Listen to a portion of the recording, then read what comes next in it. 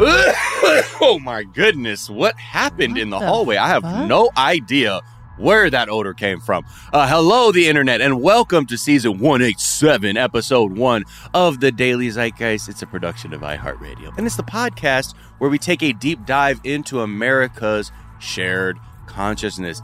It's Tuesday, June 1st, man, it's already June 2021. My name is Miles Gray, a.k.a. Fuck, you can't even sing. Ooh, baby, I like the graw. Yeah, baby, I like the graw. Ooh, baby, I like the graw. Yeah, baby, I like the graw. Choogie, choogie, ya, choogie, yam, choogie, yay. Give me the mic so I can chook it away. Off on a natural chook, bon voyage. Yeah, from the home of the Dodgers chook squad. Okay, there it was. That shout out to my boy Ian for hitting out of nowhere. My friend hits me with an AKA. Squad. Yes. In the key of old dirty bastard. Thank you so much for that. Without further ado, let me just get to the main event here. The guest co-host and the guest.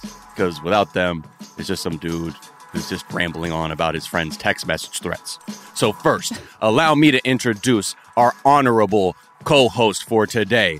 The one, I don't even have to give any fucking introductions anymore. It's Jamie Loftus. Oh, A.K.A. Well, my name is Jamie Loftus, a frequent podcast guest am I, but I host the Daily Zeitgeist with Miles from time to time. If I could get rich hosting a feminist podcast of my own, I'd probably buy the LA Kings and ride on the Zamboni. That was I think that's one of my favorites of all time. That's from Chilton Bloomstone, which is a very rich sounding name. I'm sorry, that's a name? Chilton Bloomstone of the Boston Bloomstone. Of course. Yes. Chilton Bloomstone the fourth, actually, if you remember. Thank you, Chilton Bloomstone. Thank you, Chilty. And we must go on. We must introduce our guest today. Someone who we always love around these parts. Someone who you always love around these parts. Because I can tell by the posts and likes and interactions when you see this person's face when we post about them being on the show. I want to introduce our guest today, the wonderful, the talented, my fellow Bruin, who will leave you in emotional ruin. It is Blair Saki. Whoa, what's up, Daily Zeitgeist? What up, Blair? It's your fucking boy, Blair, back to fucking hang with my pals. I'm yet to do an AKA. I'd really have to dig deep to be vulnerable in that way, because if I could have the skills to execute, but maybe one day it's gonna happen. Oh, I see. So it's gonna happen. You adopt the OC surfer affect as your shield for your AKA. Oh my God! If I'm just gonna parse through my that. God, Miles, Jesus, searing to my soul. That was. I think Blair could do an AKA as herself. Yeah. Yeah, thank you, Jamie. Thank you. No, very I'm just much. curious. I was just exploring that. I saw that there was some hesitation through the Huntington Beach bad boy. Okay, look, first of all, as a former resident of Orange County, I am not associated with Huntington Beach in any way, and I want everyone out there nationally to know that. Facts. I do not accept Huntington Beach as my own. Right. I mean, is that because of just the cool Tito Ortiz and all the people of Huntington Beach and how they get down? Yeah, I think it has something to do with all the genius rhetoric that's coming out of there lately, and all the very likable and safe, sound-minded people from there. What part of OC did you grow up in? San Juan Capistrano and San Clemente. Oh, yeah. Wow. Very south. Okay, I got you. About 35 minutes south of Huntington Beach, many miles away. I've always thought of Huntington Beach as a great exchange of ideas. It's a real... Yeah. The Paris Commune, if you will. A lot of free, gorgeous, kind thinking comes out of there. Yeah. Right. Yeah. Oh. Some thinking that the world may not be ready for, honestly. Yeah, I don't think they are. And you know what? It's fine, and just y'all can just chill down there. Anyway, let's get into what we're going to talk about. Obviously, we're going to get to know you even better, Blair. But let's talk about just a quick preview what we're going to divulge or discuss today. First up, a little bit of good news because big oil the fossil fuel earth fuckers, they're starting to take L's, kind of. Oh, and wow. I mean, it feels insignificant, but when you actually think about it, you're like, oh, this is actually significant. So we'll have a little bit of good news on that front. Then we're going to talk about, the vaccine incentives seem to be working. The Vax-A-Million thing in Ohio, they had their first winner. I guess these incentives are working to the point where now Republicans are introducing bills to stop vaccine incentives because they're evil. Okay. And then we'll talk a little bit about a new development in Instagram likes and sort of what came out of the research from Instagram saying, like, do we need likes? Do people need likes? Is it healthy? Is it unhealthy? So we'll get into that. And also just talk about, just a little bit of the origins of Cruella de Vil, which I did not really understand or know about. Wow. Our fabulous writer, JM, has given us a piece of that and says, you know what? Yeah, they were doing Cruella pretty dirty. So, maybe this movie can be a good chance to create a human being who isn't just a depiction of a woman in a car that's dangerous. I've been saying for years, I should be allowed to kill dogs. And it's not feminist to say that I shouldn't be doing that. Ooh, okay. Yeah. Well, Yeah. we're going to get into that. Yeah. But first, Blair, hit us with something from your search history that, reveals a little bit about you. Okay, so I clicked on my Google search, and the first things that came up were black tourmaline crystal, and then the second was, what has Post Malone been up to lately? What's the answer to that question? Yeah. I don't know, like, what I love about Post Malone is that he's constantly just, like, trying new things. He's very unbound by any sort of convention or genre. Like, he did that whole Nirvana thing, and he's always in Crocs or, like, weird brand partnerships. Yeah. He just beats to his own drum, and I love that about him. Yeah. He's a big Dallas Cowboys fan, too. Like, that's a huge part of his brand. I feel like the last thing I saw him in was, like, the most ridiculous Dallas Cowboys suit. Yeah, what I love about him is he's just, like, a melting pot of, like, so many things that you would never know could go together. Right. He contains multitudes. He sure does. With, like, all the brand collaborations, I feel like Jamie, that's even something I could see you being like, yo, Jamie's got this. She has a crock, a donut, like a whole, like, set of gas station sushi. Like, I feel like a lot of different dope That's collabs. the dream. Now, there's an untapped market. Celeb gas station sushi. Celeb gas station sushi. I feel like someone's got to step it up. I would love to get on the ground floor of that because the branding on gas station sushi, I mean, they have a branding issue. It's not a product issue. Yeah, I've never gotten sick. It's a trust barrier they have to overcome, and who better than a podcaster, journalist, like fantastic creator that, to you, maybe you don't know, but I'm telling you, the people at 76, you're going to want her face on these sushi packages. People are going to be running for them. True. Jamie, I want to pledge my future movie star dollars to your gas station sushi right now. Absolutely. I think you could turn this around for everyone. Thank you so much. So you're pledging your fortune right now. Yeah, I mean, I like to consume sushi, and if it was a on-the-go option that I trusted from Jamie Loftus, absolutely, I'm putting it down the gullet. It's a solid movie star investment to make. It's like when Mickey Rooney invested in circular hot dogs once. And are you serious? I was like, he tried to make circle hot dogs happen. He also tried to make soda for dogs happen. Wait, hold on. So he was, like you take a Frank and just make it like a halo, like hamburger pie, or you mush it into a patty. It's like a really skinny meat donut is how I would describe what he was trying to do. It was like in the 80s, and he was just like, what if so you can put it on a hamburger bun? I think was the idea. But then the middle part is all like ain't nothing in the middle.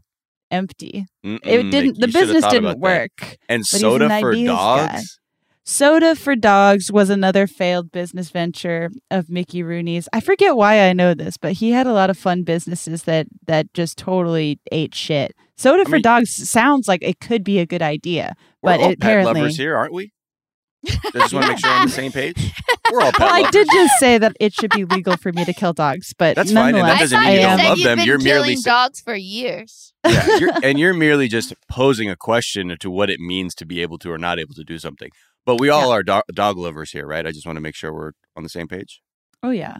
Okay. So have you ever thought, like, oh, I want my dog to know this, because this dog soda thing sounds like a thing where you think you know what a dog wants, and you're like, dogs, man, they want the soda, and I feel like they need it. Has anyone felt wonder, like this with an item for a dog? I've never wanted to. I've wanted to give people things to Sunny, but soda's not one of the things. No. I felt like sad that dogs can't have chocolate. It's like I have felt like actual sadness about that before, like just walking around like on the street and being like, damn, they can really never have that, you know? Yeah. But I guess our egoic mind thinks we know what's best, but really we have to give these dogs the dignity of their own experience. Yes, absolutely. Wow. Fantastic. Thank you so much. It's true. The insight. Yeah, because chocolate is even like one of those things when people are like, I don't like chocolate. I'm like, really? Like you dislike it? I get if you're not saying it's your favorite thing when people are like, oh, I don't like it. I don't like it. I feel my heart. It feels like when people say like, I don't really like music. And it's like, how is that even, like, what are you talking about? Any music? That makes no sense. Zeit Gang, I know we have a broad coalition of listeners. If you are one of these people who says, I don't really like music, can you explain what that means to me? Like you're like, please turn that off. I don't like it. Because I know some people are just ambivalent towards music. They're like, yeah, I don't care if it's on. They don't keep up with stuff or whatever. Right. But that's different though. Don't you think? I think honestly, those people that say they just don't like music as like a whole, when there's, maybe 1 million different types of strains and genres, it's really sort of a lack of vulnerability issue. In my opinion, they're unwilling to open up to something that could really deeply move them. Yeah. Right. They maybe haven't heard Post Malone yet. I agree with you. Yeah. Oh, man. A good idea. Okay. So let's move on. Blair, what's something that you think is overrated? Okay, overrated. Out the gate, I'm going to have to go and tell you guys, I have a really visceral reaction to when people use the word epic. Probably because I am from Orange County. And so, like, for me, it is when you, like, sort of like when you drank too much tequila in high school, so you can now never have Jose Cuervo again. Mm-hmm. But anyways, yeah, the word epic just makes me sort of quiver in my bones. It runs a little chill down my spine, you know? Wow. Totally. And is it in that sense you go, oh, it was fucking epic, bruh? Yeah. I reject the ironic reclaiming of epic too. I have no interest in the reclaiming of epic and random in the year 2021. What are you seeing? How are you seeing the use of epic? Like, I'm more narrow in my experience with that word, and it's always been like bro vernacular. Yeah, you know what? It gives off a strong senior copywriter, like very confident guy who works at like a marketing agency vibe. You know, and he's like, yeah, dude, we had an epic weekend, like, out on the water, and it was epic. Anyway, Blair, thanks for covering for me and working all weekend, man, because honestly, if you saw the fucking pics, dude, Rod fucking did a backflip off his Sea-Doo and landed that shit, dude. It was fucking epic. Yeah, it's like a word used to describe a weekend where boys get really hurt. Someone got injured. There's probably crimes committed when someone's saying it was epic. I must acknowledge, like, the general hypocrisy of me, you know, having an aversion to that word when that sort of is the whole vibe in which I talk. But, you know, the word itself, I really don't like that much. Yeah. But your energy transcends what we could ever, you know, pin to some kind of word or way of speaking. So I wouldn't worry about that. Thank you so much. True. Yeah. It's true. It's true. We only have transcendent guests on here. That's just Okay. And finally, Blair, what is something that you think is underrated? Okay, guys, I just got to be straight up with you. Chip clips are incredible, okay? You will not catch my cereal getting stale. No fucking way. Thank you, God, for this sophisticated ass invention that just brings joy and laser execution into my life. Chip clips are the silent, subtle assassin of adding overwhelming value while asking for little to no recognition. Chip clips are the Scottie Pippen of household kitchenware. She's on fire! Boom, boom, boom. What the yes. Wait, cereal. All That this. totally am I like fucked up for not realizing that I've never sealed the cereal outside of like the box. That's brilliant. One day I just was walking by in the store and it was like a little thing sticking out in the aisle, and I just grabbed like a whole it had like a whole bunch of them on one thing. And from that day on, the amount of just my life improved, skyrocketed. And it's like I'm putting those chip clips on frozen this and chips and cereal. And it's just incredible. It really is.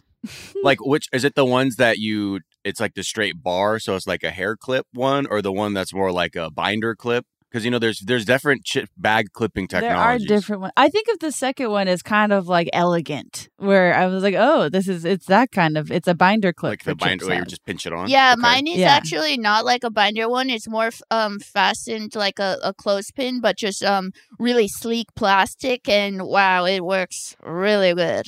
Yeah, I remember as a kid, I think because the frequency at which I would eat cereal, it wasn't really time for it to get stale, because like, it would probably be like a box of cereal would probably be done within a week or so. Oh. And then I remember like going to kids' houses and like, like their parents had like the shit in like the Tupperware and like they would pour it out of like a and I would always be like, y'all are fucking dumb. You don't even know what cereal that is. How you fucking know without the box on it? Y'all are fucking stupid. And then I'm like, yeah, that shit is way fresher. How am I supposed to know what that is if there's not a cartoon? I know, but that just shows you by the child brain at the time. You're like, man, this ain't Cocoa Crisp.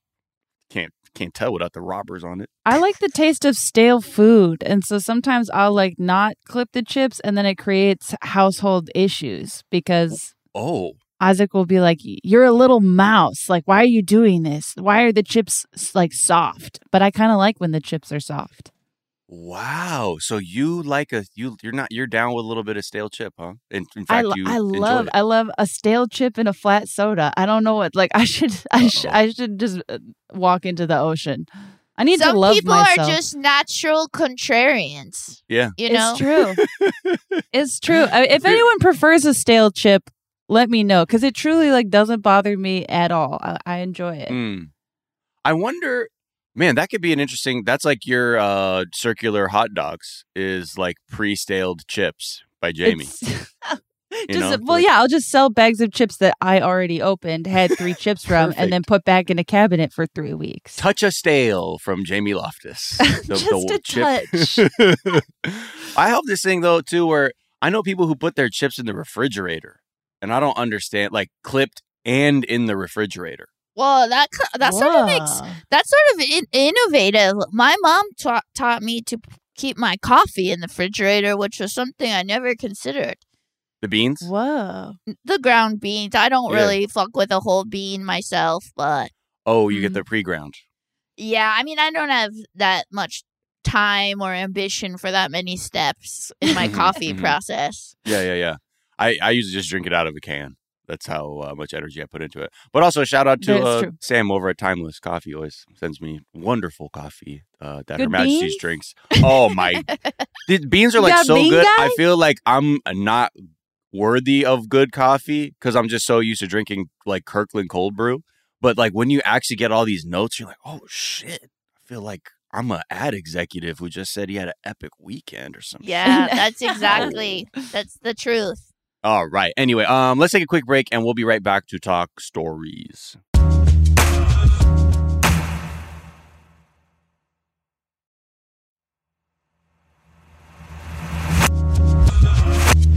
And we're back. Let's talk a little bit about some good news for the Earth, because it was kind of a rough week if you're in the fossil fuel Earth desecration business.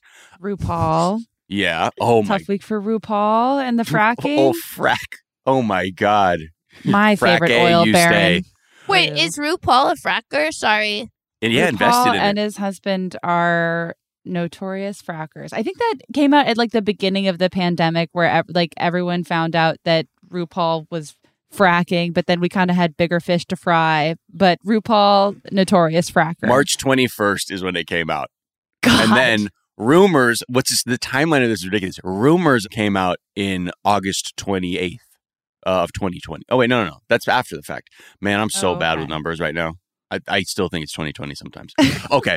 But yes, in this instance, let's just check in with ExxonMobil. Okay. Heard of them? Probably. They're one of the worst polluters on the planet.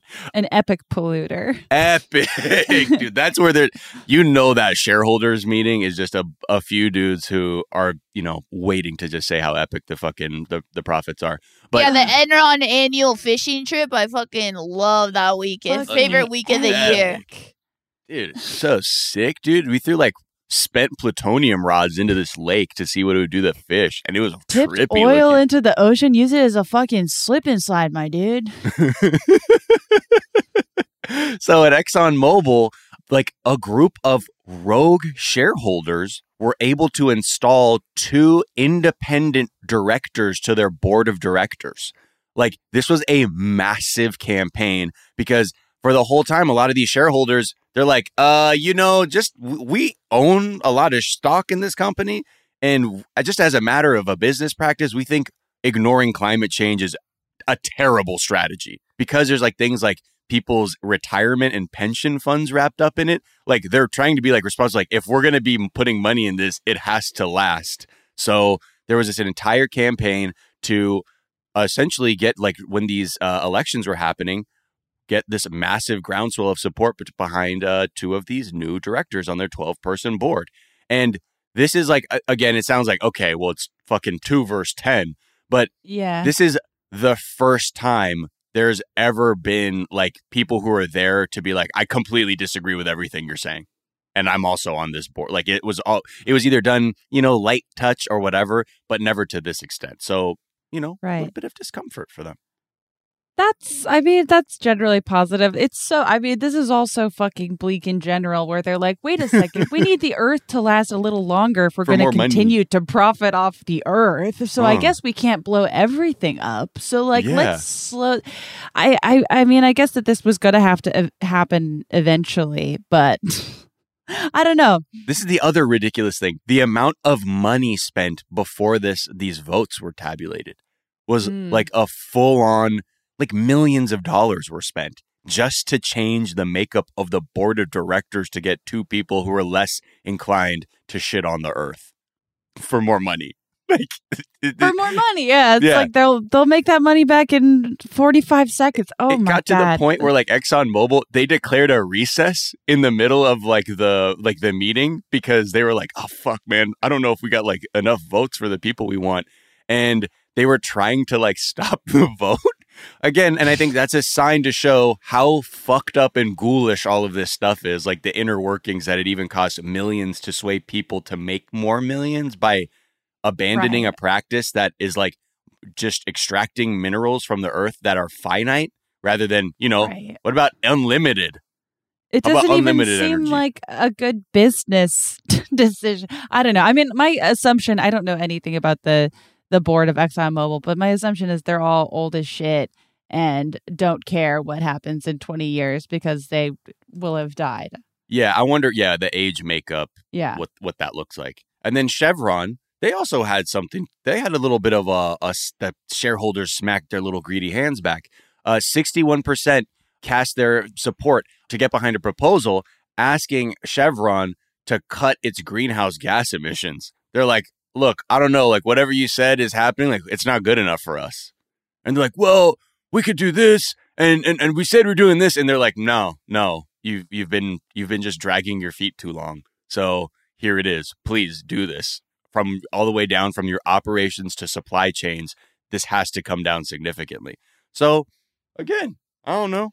Seems like people, I guess the greedy, the people who are even have these shares and are willing to do this, they're even realizing money's at risk. So shout out to oil companies in the 11th hour, realizing the earth needs to exist to make money on earth. Yeah. Really incredible work, you guys. What do you think? There's so many things when you read about climate change, it becomes so disheartening because the last thing I read was satellites have been grossly underestimating the heating of the Earth. I'm like, oh my God. No, What? really? Yeah, like they're these like really fucking apocalyptic headlines, and it's truly one of like the multiple absurdities that we have happening concurrently in like global society, where we're just like setting ourselves on fire. Like, sometimes I just can't go on Twitter because there's like at least one tweet a day where someone's like, good luck enjoying your day when the Earth's going to be on fire in 4 years. And I swear to God, that's like seriously just like what Twitter is like distilled down to me for today. I'm like, do I want to go on there and see that? Because it does feel like a consideration for climate change feels like something that people are just now thinking about, like, in the last few years. Yeah. Like, critically and seriously. I wonder if it's like because like there's this thing where like the old people who have been in charge of like a lot of these corporations, like they're hearing maybe like their own grandkids like, hey, I don't know if do you whatever, just cut. Is there money on my credit card? All right, bye. I don't know. Like if they're seeing more pressure, because I remember when I went to Alaska a few years ago, I visited a glacier, and there was like this whole thing about being like, look how significant this glacier was and how it's receded over the years. And there was this older couple who were there, like the woman was like, oh my God, it's so horrible. And her husband was like, you believe in this stuff? And she's like, Bill, it's melting. Like, Bill. it's what do you mean? Like, we're Bill, seeing it's melting. it. Yeah. Bill, wake like, the fuck up. and he was like, I don't know. And she's like, but think about our grandkids. He's like, I don't know. It's like, I don't really have time for that. And like, they just kept going. And I was like, wow, what a moment to just see, like, I guess, yeah, everyone has their own indifference for things like that or can't fathom what their future is going to look like. So, well, in general, it's easier to not think of or not feel feelings than to feel the weight and truth of the feelings in your soul. Yeah. Bill's just like, not for me. No.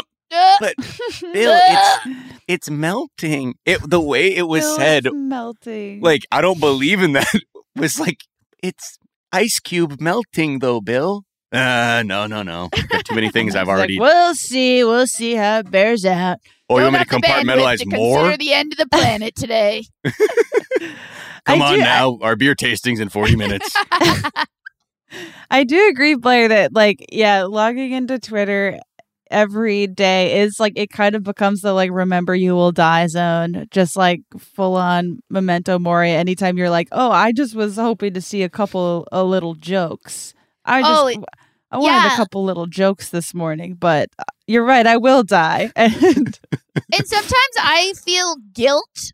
And I mean, I know this is a shadow aspect of myself, but I feel guilt for posting a joke when I'll see 20 tweets about like all the crisis of today, and then I forget, like, oh great, now I've come on to a place where I feel guilt of being myself and what I feel my purpose to spread in the world is, which is jokes and laughter, whatever. Right. Yeah, it's a very bizarre place to exist. yeah, For sure. And but I think that's just sort of like the surreal and fucked up nature of like social media is like when you're like there are these things where people contribute their words to, it begins to just look as like your existence is sort of distilled to whatever is posted there. When it's like, oh, man, right. if you saw how sad I was in person, guys, you would not be following me. Oh, totally. Yeah. I've started, I don't do it on Twitter, but on my Instagram, I used to be like, I don't want to write like sincere stuff on there. And now I like write sincere stuff all the time. And sometimes I have that thought in my head where it's like, oh, like that, like comedians who are like earnest. Oh my God. And then I'm like, fuck you. I give you guys so many jokes and stuff. I can be sincere and my real, true, sensitive soul whenever I want. But you're reminding me that I'm not being vulnerable with myself. Yeah, now I feel guilty. There, Epic fail of a post. your Instagram is such good vibes, Blair. Yeah. I love it. That's It so really sweet. is. Thank you. Thank It's a you, good Jamie. space. Oh Yeah. my God. I would say to all people, we're facing omni crises all over in many different turns. Unfortunately, like apathy around climate change is the thing that is probably the biggest problem. But at the same level, it's like, I think it's about figuring out how, I think, whether it's more, people can't just symbolically do shit anymore. And we need like real answers, real regulation. And as much as they want to be like, well, are your fucking light bulbs twisty? And are your straws paper? I'm like, hey, asshole, I don't generate the fucking power. Right. Oh my God. When that, like, the straw thing came out, it was hard for me to accept because I love a straw. But also I was just like, okay, great, the straws. But why aren't we getting rid of Dodge Rams? You know? Right. Hey, shh. First things first. Hey, this lady's got some plastic straws over here. Boo! Someone drives past you in a Hummer, is like, excuse me, that straw is... Slams the brakes.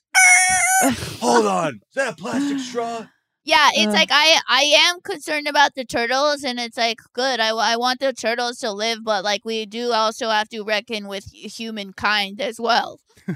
Right. Yeah. Well, speaking of reckoning with humankind, I just want to talk about vaccine incentives. It's been, just all the rage. We know in Ohio, they're doing Vax-A-Million, where, a few people could, if you're vaccinated, you are eligible to win a huge $1 million cash prize. And last week they picked their first winner.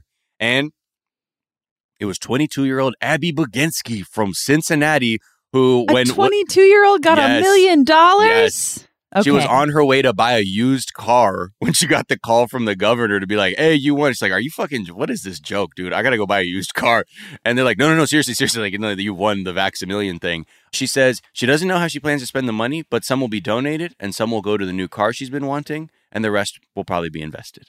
Oh my God, what a level-headed, incredible young woman. I was kind of like, yeah. Truly. What a sensible gal. Or she knows how to just say the right things. She's like, yeah, so right. Donated to my baller fund. And then the rest will go to my new sick-ass Mercedes I'm going to pull up in.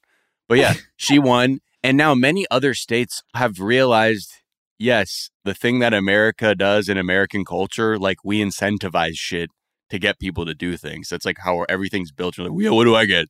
Yeah, what do I get? So because of that, California is going to be doing something where we got like over 116 million for certain incentives. I don't know what that's going to turn out to be. There's the governor of West Virginia. He did a thing with like his little dog, who's like this bulldog, and he's like, look at little baby dog. How are you going to say no to my dog? And it's just like this grumpy looking bulldog. And they're doing things. They know how to incentivize shit over there. Cash prizes, college scholarships, and 10 pickup trucks. Okay. So everybody's got their version now. I feel like there's a bleak way of looking at it, but it's also like, I don't know. I mean, we should have been paid to fucking stay home last year. I feel like a lot of the reason that people are so like would be down to get vaccinated for a chance at $1 million is because of all these other failures. So I don't know. I'm like, yeah, sure. Like, whatever. Vaccine lottery. Let's go. Do what you got to. I mean, look, as the numbers stall out and they're like, there's, who knows what else is going to come around the bend in terms of variants and things like that. They're like, we want to be able to get some semblance of normalcy back. Obviously, never the same, but some sense. It's like, well, no one's been incentivized to deal with the pandemic very well, like by the government, at least. I don't know. No, it makes exactly. Sense to me, yeah. Because if everything was, hey, we get it. We had to shut businesses down. Therefore, we're stopping your bills because how the fuck could you pay them if you're not working? We're not animals or monsters. Oh, wait, no, we are. So you're going to have to figure it out. You're going to face a huge bill in about 2 years. Good fucking luck. I love the idea of like one of these like QAnon people that's like, no, no way, I'm not getting the vaccine. And then he's like, wait a minute, a pickup truck? Okay, count me in. Yeah. I'm getting me a new truck. Forget everything I said. Because I think for a lot of people, it's just like a take that you're on a side of, or you're just sort of uninformed. So some people might be like, at the end of the day, you're like, my weird, like, own the libs ideology isn't as great as my passion for a Dodge Ram. Sorry. Yes, I own the libs, but give me these truck nuts. Yeah. Oh, God. Wait. Truck nuts if you get vaccinated? Hold on. Okay, I'll take the prick shot. But I think, it all depends because some people, they want money. Some people want trucks. Some people want hugs. But at the end of the day, what we do know is the anti-vax crowd is very angry about this because the legislators over there have introduced a fucking bill that is like, they're like, you can't make anyone get a vaccine. You can't even say the word vaccine. You can't even ask someone to get one. Like, whoa, what is this? So let me just read a description. The legislation would ban vaccine requirements on customers, employees, or students from businesses, hospitals, nursing homes, K-12 schools, colleges, daycares, or others. It would also prevent governments, insurers, or businesses from offering incentives for people to get vaccinated or even requesting that people get vaccinated. Under the bill, a small business owned by asthmatics or cancer survivors, both of whom are at higher risk of serious COVID-19 complications, would have no legal right to require or even request that employees or customers who come inside be vaccinated. Just, people love to, if you have a business, I thought you can tell everybody. You could do what you please. But I guess this is very, logical. Because sometimes you hear anti-vax people say, well, it's about personal choice, too. Right. But to then completely vilify the vaccine, that isn't going to work. I'm not sure what that outcome you're looking for is, aside from just being like, stop it. The people are agreeing with this. Right. That logic is so interesting though. And I do understand that I've heard a lot of people say that it's about the idea of being forced and the loss of freedom. Sure. But I mean, what about all of those vaccines that we all had to get to go to school when we were 3 or 4? What about those? Well, I never had them, and I never take flu shots, and I never get sick. So, because that's other ideology too, which is main character syndrome, where you think every single person has the same immune system you do, and maybe because you've not met people who've had complications. We've had guests on this show who have dealt with COVID complications in the past, candidly, and we're like, oh God, that's awful. It's not the same for anyone, and to have that singular mindset is so awful. Meanwhile, there are millions of people dying all over the world. And if you look at even just generally, right, I think as Americans, people don't realize the benefit of the decades of your genetics being having an American infrastructure behind it, what that does for your health outcomes over the years.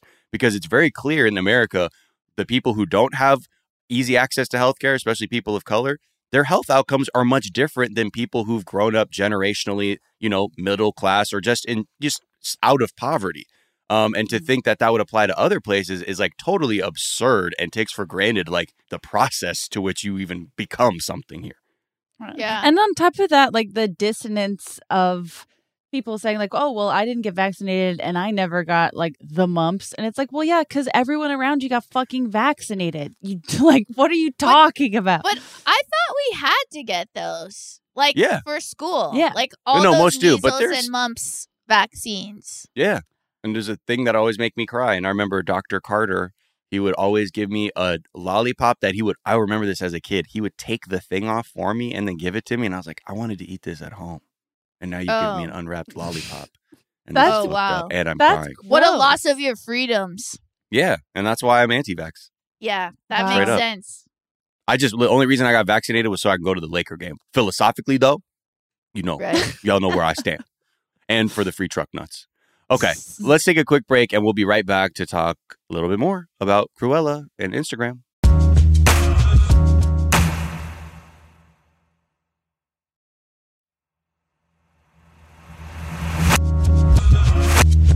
Okay, we're back. Sorry, I didn't mean to just say okay. We are back, just to let you know. Okay. You don't need to apologize, Miles. We're back. Sorry, I'm sorry. Oh, sorry for apologizing. Appreciate the apology. Apology accepted. Sorry for saying sorry. So, in 2019, I don't know if everyone remember there's the discussion of should Instagram have likes? Do we need likes? Are likes poison? Are they poisoning everyone's minds? And what are we going to do about it? Well, for the last 2 years, Instagram has been doing, I guess, a lot of research and testing to figure out what the best outcome is. And it's a little anticlimactic. This is from a post that they just put out. It says, quote, "What we heard from people and experts was that not seeing like counts was beneficial for some and annoying to others, particularly because people use the like counts to get a sense of what's trending or popular. So we're going to give you the choice," meaning as a user, for you, it's better to be like, yo, I don't give a fuck. And I'll be more free if I can just post and not be tethered to like this idea of a numerical like count based on what I've submitted to the earth from my own brain and soul. You can turn the like counts off. And then for others, if you just have to know and you got to know what's popular, you can keep them on. But it turns out like when this was announced, it was super polarizing, like from people really being like, us talking about it. Yeah. I think I will probably turn it off. I mean, I haven't posted to my grid in like a year or something, but I probably would do that because I've always just had, I think my relationship to social media is like morphed in a weird way over time where I'm like, less like, I feel like we've been hearing rumors about the likes disappearing for the past 5 years. I've never seen it happen, or I don't know if it's something that's still coming, this mythological thing that would happen. I have now adopted, probably in my geriatric age, the idea, the very, very clear idea that Instagram and social media is so bad for our mental health and our hearts and our souls. And, you know, after watching that movie, The Social Dilemma that everyone, you know, talks about, the idea of like children getting, because like kids get Instagram at like 10 and shit now. And, you know, their sort of value and currency is so visually measured at a tender age where everyone is so ugly and uncomfortable and like just feeling so already that way, and to have it just, I don't know, I think it's really sad. It made me really sad and worried for kids that like even more than it already is in that developmental stage, that it's like all our value is outsourced and not coming from inside ourselves. It really worries me deeply. Well, this is the thing. So there have been, in the last few years, a lot of research has gone into this, like a lot, because again, I think everyone was on some level being like, yeah, I know this doesn't feel good all the time. Yeah. But it turns out there was first they did a 30-year study of teenagers and technology to just sort of see like what this intersection of smartphones, social networks, and changes in mental health were. And there's another one too in the New York Times that was just looking at what the effect is on the, you know, mental health of children when they're interacting with these things. And they found that it doesn't move the needle that much. Like there's a lot more factors that affect that going into it than the social media itself. Now they're not saying relax, it's fine. They're like, it is a spectrum of results, but they said through their research, very hard to pinpoint, like say, oh yeah, there's the connection right there. And I think it's because, I just don't think that's true. I just don't think that's true. And I would be very curious to see like for whoever's outcome that was determined by, whose results those were, because it's just so clear. Like if you just talk to anyone on earth and say, okay, how do you feel when you go on Instagram? And then when you get off, do you feel better having looked at it? No, almost everyone would say like, no, I don't feel great after, even if it's very low level. You know what I mean? There's I think that's the truth, to be honest. That's your truth. You know what I mean? Yeah. Everybody's it is my truth. It is my truth. Yeah. I also think there is something to the environment, because poor kids don't have smartphones, and their outcomes are different too. Like based on what your emotional, socioeconomic environment is like when you're a kid too, has a lot of an effect on like how you navigate life. But yeah, I definitely agree with you, Blair, that on some level, there is like some slight I don't know. And I think maybe this could be generational, or just because we look at the world in similar ways, that like it does have an effect from like it feels like a slight deficit sometimes on some level. Well, it's also always just a thing about, even inadvertently without realizing it, unconsciously we're in a almost steady, ceaseless state of consuming instead of being in our own like singular energy. Like I don't know. I find it alarming. Yeah.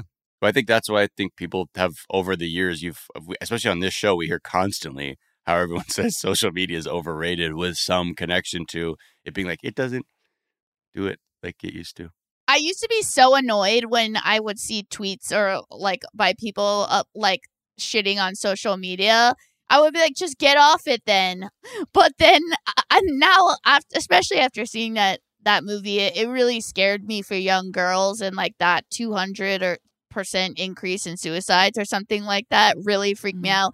And also, I think all those filters for faces are really scary for young kids. Like, we're all just morphing into like homogenized like Instagram face. It's scary, I think.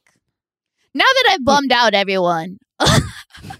Yeah, I don't really know. I mean, I agree with you, Blair, that especially with body image stuff, it is so like pervasive in a way that feels like, well, there's like, how could you possibly deny that? You know, where it's whatever. It's the monkey's paw of like the connectivity to the world is so much bigger, but the ways to like target people younger and younger is bigger. But then it's like, I guess for this decision, as far as this Instagram decision goes, it makes sense to me that you could turn it on or off.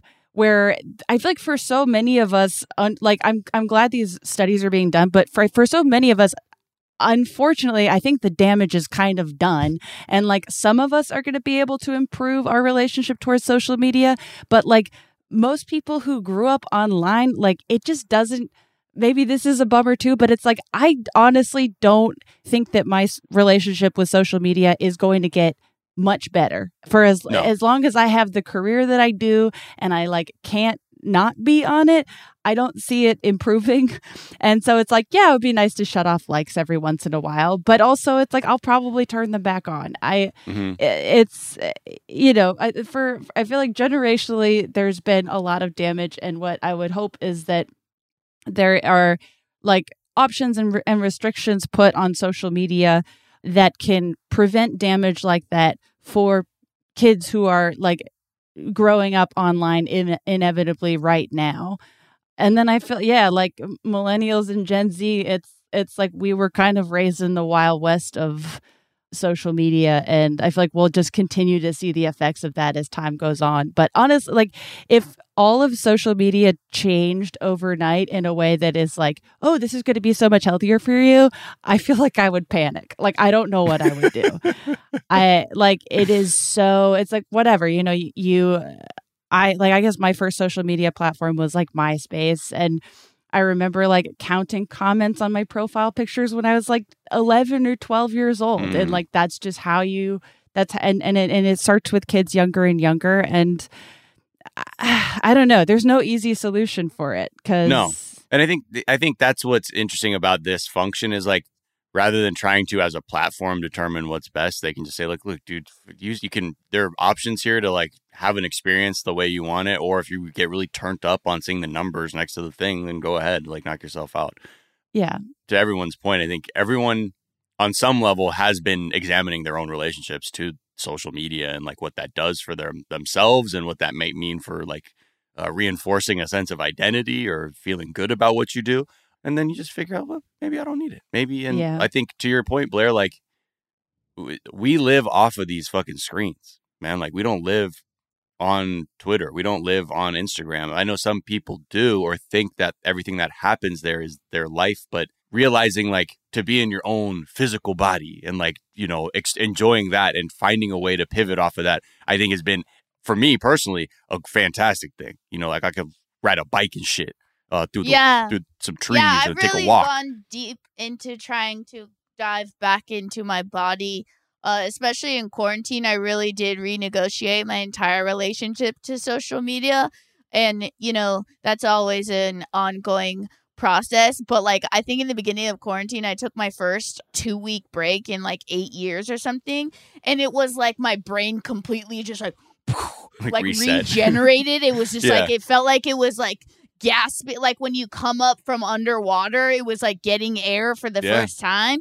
And now what I do is I basically only use it from my laptop, and I delete it from my phones during the day. And unless I have to repost something, then I am forced to download the app. But that has been how many times have you downloaded and deleted, re-downloaded? Because I do it every day. Yeah. I love it. Yeah, you're just like, well, fuck it. All right. It's just one small barrier, though, for me to take back some of my goddamn freedom, because I'm always, we do it unconsciously. It's like, I realize like half the time that I'm looking at it, it's just like some habit. It's not like I consciously thought, you know what I'd really like to do right now? Have a look at Instagram. It was just an unconscious action.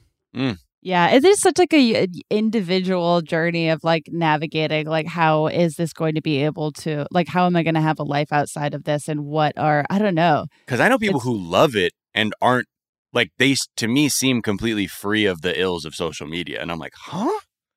How are you? Are you lying? They could be lying. Yeah, they could be. But sometimes you can tell when someone's like low key, like spooky and sad underneath it all. Yeah. I mean, if I wasn't a comedian, I would delete it today. I would delete it today, babes. I would be gone, disappeared. You'd never see me again. But you're more than a comedian, Blair. That's it. I wouldn't. That's it. Like, I wouldn't delete. I don't know. I feel like there are some ways where it's like social media has like fucked my brain up irrevocably, and then other ways where I'm like, there are ways that I communicate better through those channels, or like talk to people. I feel like more cogently, or like whatever, talk to people you'd never be able to meet or talk. I don't know. It's so tricky. And then I also feel like there is this pressure to like perform having a better relationship with social media than you actually do. Like, I know that like anytime someone's like, whatever, posting to Instagram about how they're not going to be on Instagram as much, and then I'm just like, I think you're lying. Like, I don't know. It's so... That's what I think. That's why it's so fucked up, is because it's this way where you think you can read, like, people can now see who you are and derive from that like a truth. And then you're even questioning, like, is this performative? Is it not? Because, and I think that's what sort of like the thing, the sort of momentum of questioning or inner monologue that happens. And I'm like, oh my God, okay. Like, I was just wanted to look at a picture, and now I'm like, is this person like fucking? Well, the truth is though, even we like download ideas of what is acceptable and unacceptable through our mirror neurons. Like, that's our first access point, and it's like through our retina. So it's like, I mean, these things do have a big impact on us subconsciously without us even realizing it. Like, when I see, this is just a small example, but when I see women posting pictures like with their cellulite and stuff, like, I'm like, that is fucking cool. It seems like a really small thing, but they're doing it deliberately. And I'm like, oh, that makes me feel more comfortable with myself than when I'm following only airbrushed models. You know what I mean? Or just, I mean, that's just one example of like many, many, many different facets of it. But it is a very weird thing. Well, because I think that's the version, like the insidious part is like the manicured version of life that is unattainable and really not close to reality. And then people who want to like sort of shift the paradigm to be like, things should need to be more honest, like rather than fantasy town, because those are the people I'm drawn to. Yeah, I love it. Okay, let's talk about somebody from the Disneyverse. Someone who, I don't know, I just thought was somebody with a cool haircut and wild behind the wheel. But Cruella de Vil, the Cruella film, came out over the weekend. And yeah, people seem to be enjoying it. It's not getting like, panned or anything. And it's an interesting moment because I think on some level I was like, oh, they're doing more origin stories. But, JM, our writer, sort of went down of how this evolution of Cruella de Vil went down. And like, oh yeah, maybe this humanized version is something useful considering how, Disney has a habit of being like, oh my God, evil lady or coded gay evil guy. What are we going to do? Yeah. So this keeps an opportunity for them to possibly do something. Now, I haven't seen the film, but we do know what has happened before it. So no spoilers. This is a spoiler-free discussion of the Cruella film. So a couple of things popped up to JM was that first, I think, and this is true for a lot of kids, that like, even though Cruella seems like, why would people, are people really remembering Cruella de Vil like to be its own character? There is a thing though that like kids are attracted to the villains. Like we like when you're young, there's something interesting, or you're like, oh, like there's something more energizing when the villain comes on. They always have the best songs too. That's true, actually. Just straight up, the villain songs are always the best one. Who's your favorite villain song? You also need polarity to make the good guy good. Absolutely. Mm-hmm. But it's something I think about like that sort of like fuck you sense of power that a supervillain has or something. It's like, yeah, cool. Like, I bet they could eat Cookie Crisp out the fucking box without problems. The second thing, interesting, and Jamie, I know you're loving this. The director? I know. Who's directing Cruella, Jamie? Mr. Gillespie himself, the director of I, Tonya. Okay. AKA my favorite movie ever. And that's why I was like, damn, I really am going to go see Cruella, aren't I? Because I have to support Mr. I, Tonya's work.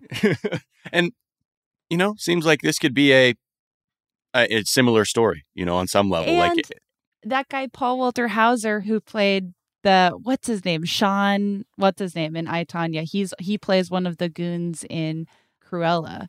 Okay. There's the I, Tonya universe is really at play in Disney. Cruella. Yeah. Wow, I'm excited for this movie. I can't wait to see it. Blair, what did you like Cruella de Vil as a kid? Like when the animation or the animated version came out?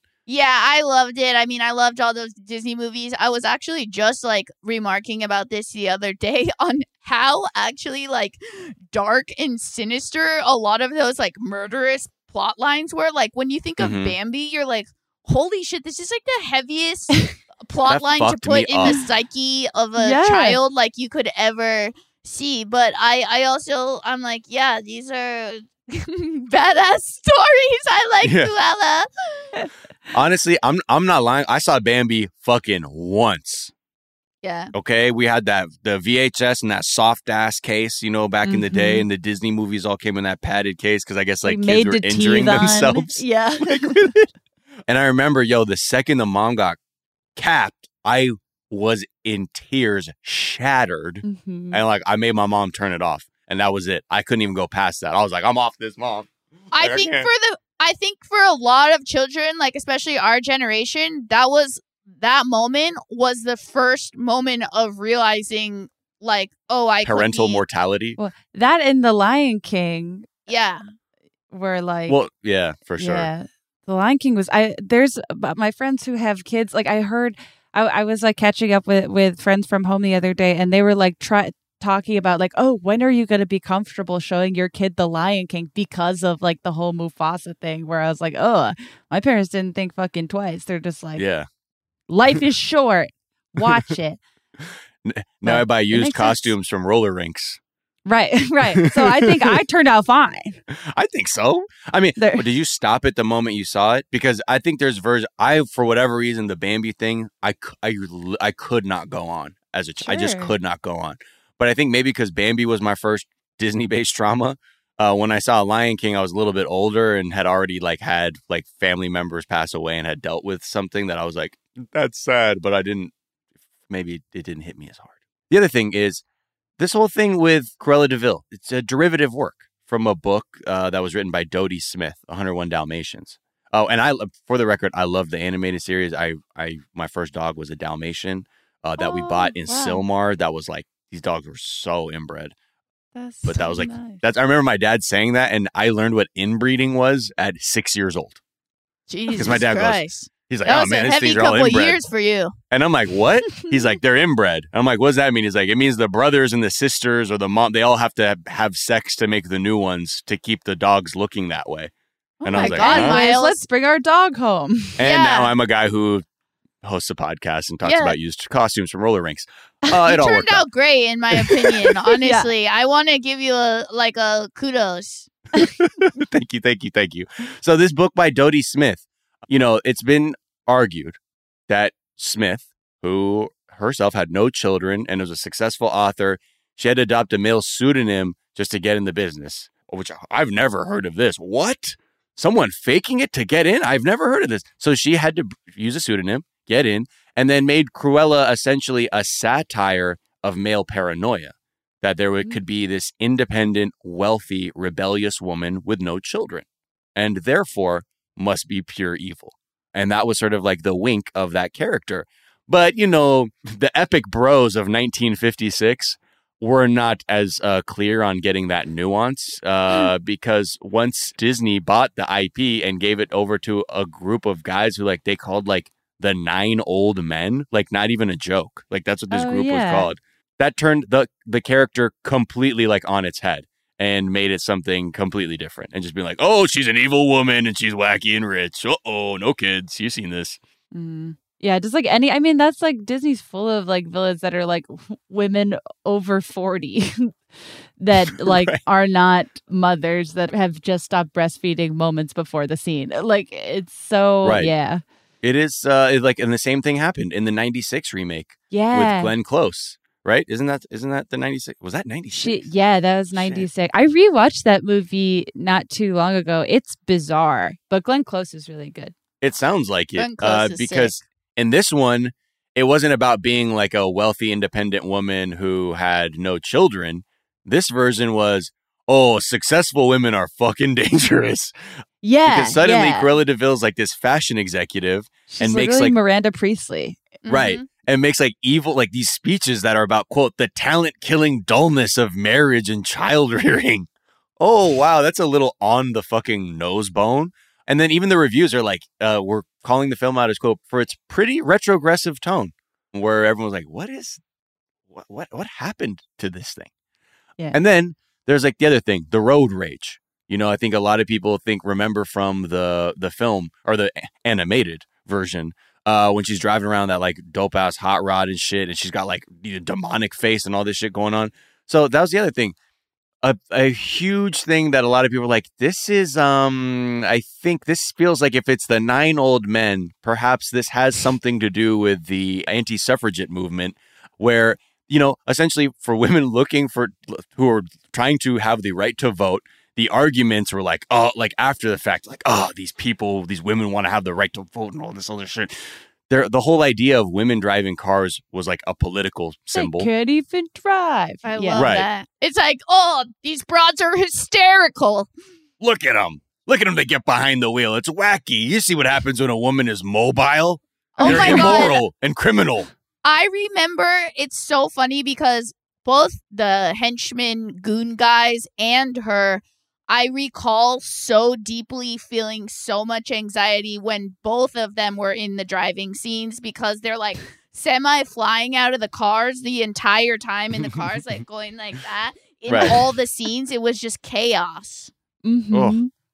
Hugh Laurie is one of the guys too in the 96 one. He's like one of the whatchamacallit, the bad guys. Right. Oh, this is an all-star cast. Got Kirby in the film too. Star-studded, baby. What are you gonna do? So yeah, I mean, like looking at all this, now I haven't seen it, and I'm definitely down to see it because I remember even seeing the trailer when it came out. I was like, what? It's kind of like Hot Topic late aughts. Like aesthetic, but I was down with that then, and I'm down with it now. So did you have pinstripe pants that you wore? Yeah, it's like, oh, this is a little bit Jack Skellington. It's like, oh, dual tone, and then it's like all the merch from this movie says like 100% devil, like shit like that. I kind of miss that era of graphic design. They're trying to bring it back. Hell yeah. So, you know, we'll see what happens for people who have seen it. You know, let us know your thoughts. We've heard mixed things, but I'm curious to see how they treat this character and the depiction of Cruella this time around. So I think it'll be all right. We'll see, though. We'll see. See, these more reasons to go to that's another thing I want to do. Go to a movie soon. Damn. Me too. I haven't gone. And also, I'm excited to see Emma Stone. I think she's really talented. And I recently watched Crazy Stupid Love, which happens to be one of the movies, besides Forgetting Sarah Marshall, that I have seen the most times because they just used to like play it over and over. Were you on, Jamie, when we were talking about that like recently? About No, we just did a Bechtelcast episode about it. Oh, did you? Yeah. I think offhandedly I always just talk about that scene where he's like, dude, don't sip from the straw. Like it looks like what did he say? Like you're sucking on a tiny pecker or something when he's making it all homophobic to use a straw in a cocktail. Yeah. Yeah. Is it, fellas, is it gay to use a straw? Like, it's. Oh, man. All right. Well, Blair, thank you so much for joining us and coming through with, again, your energy, your wonderful sensibility and perspective. Where can people find you and follow you and support you? My God, Miles? What are you, my best friend? Dude, I'm your most epic bro, fool. Thank you. My best fucking bro, dog.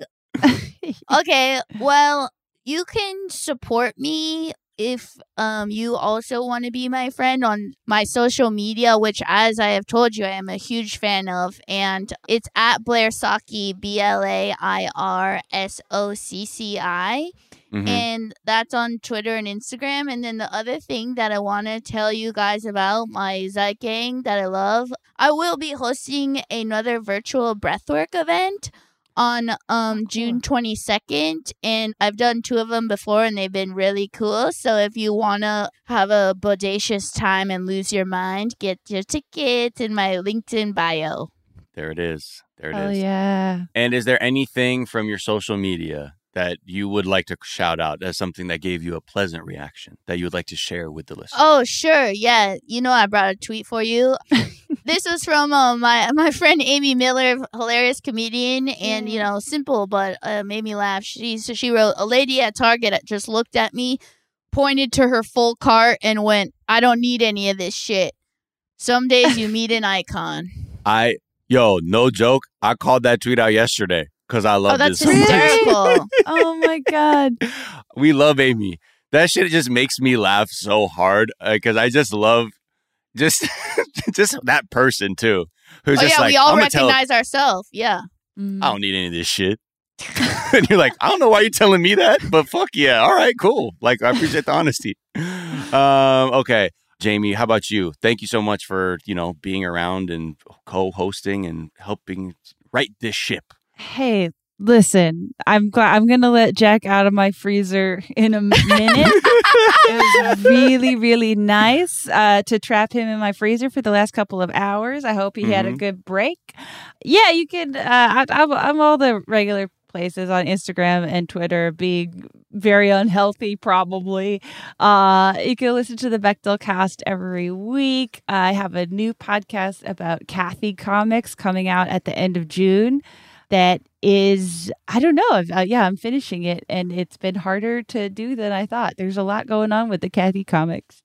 It's going to be a can't miss series, like everything you do. And we prop our lonely butts up by having you on.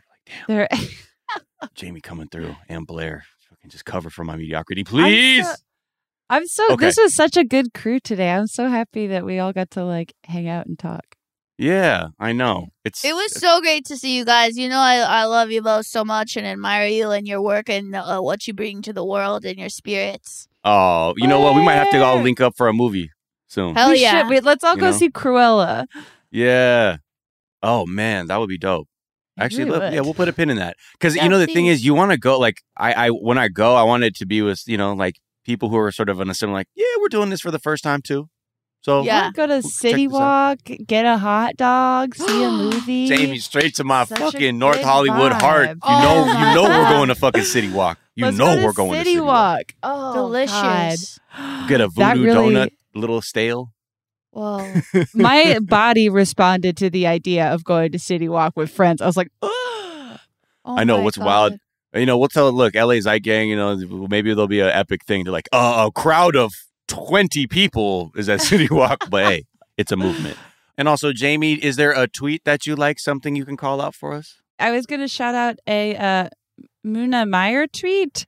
She's at Muna, MUNA_Meyer. Tweet is, "You're going to love the Friends reunion if you enjoy watching people in their 50s struggle to remember stuff that happened in their 20s for 2 hours straight." Which was, I had the Friends reunion on in the background yesterday, and that was kind of the gist of it. It was just a bunch of, it was just the friends being like, "Hey, do you remember this?" And then the other person is like, "No, but I believe you." And that was just kind of the whole thing. What the fuck? Well, hey, I'm sure if you're a hardcore fan, things I'm really into, merely just seeing the people together say words, I'm like, whoa! I reunion special vibes are fun, but when it's been 20 years, they're like, I don't really remember that, but it's nice to see you. Some tweets that I'm liking. It's really just one, and I just thought it was really funny, but it's a very, again, this joke is literally a Venn diagram, and it's only gonna make sense to this Venn diagram of people, which is you've seen The Sopranos and you've listened to the Olivia Rodrigo album. But it's a Venn diagram with Livia Soprano on one side and Olivia Rodrigo on the other. And Livia Soprano is Tony's mother, who is a very miserable character. And then the overlap of the Venn diagram says, well, good for you. You look happy and healthy. Not me, if you ever cared to ask. Good for you. You're doing great out there without me like a damn sociopath. And it's just this image of Olivia in her bed, and you can just see it. Anyway, wonderful, wonderful content. You can find me at Miles of Gray on Twitter and Instagram. Also, the other podcast, 420 Day Fiance. And you can find that on twitch.tv/420 Day Fiance. And Daily Zeitgeist. Find us on Twitter at Daily Zeitgeist, on Instagram at The Daily Zeitgeist. We got websites, fan pages, all that. Check us out, dailyzeitgeist.com. We'll post the episodes and the footnotes. Thank you so much. And that is where we will also link off to the song that we will ride out on. And I believe, let me just get it here. Sorry, 1 second. It should just be driver's license for like 3 weeks in a row. Just on a loop. Until you guys meet get the it. moment. Until y'all get it. We're going to listen to it. Deja vu until you listen to it. This is actually a great album it's a wonderful combination of musicians here. Now, if you're not into, the 60s, 70s jazz thing, you might not know about Lonnie Smith, George Benson, Ron Carter, Joe Lovano, but this is an album called Aphrodisia. And this track is called Apex. And it's just, great, easy listening. Just to break it up a little bit. I've been playing a lot of remixes, so I want to play something old and like with human beings blowing wind through instruments and playing instruments as well. So we'll go out on that. Come back in a little bit for trends, and then we'll see you later. Have a great day. Peace and blessings, and we'll talk to you then. Bye. Bye. Bye.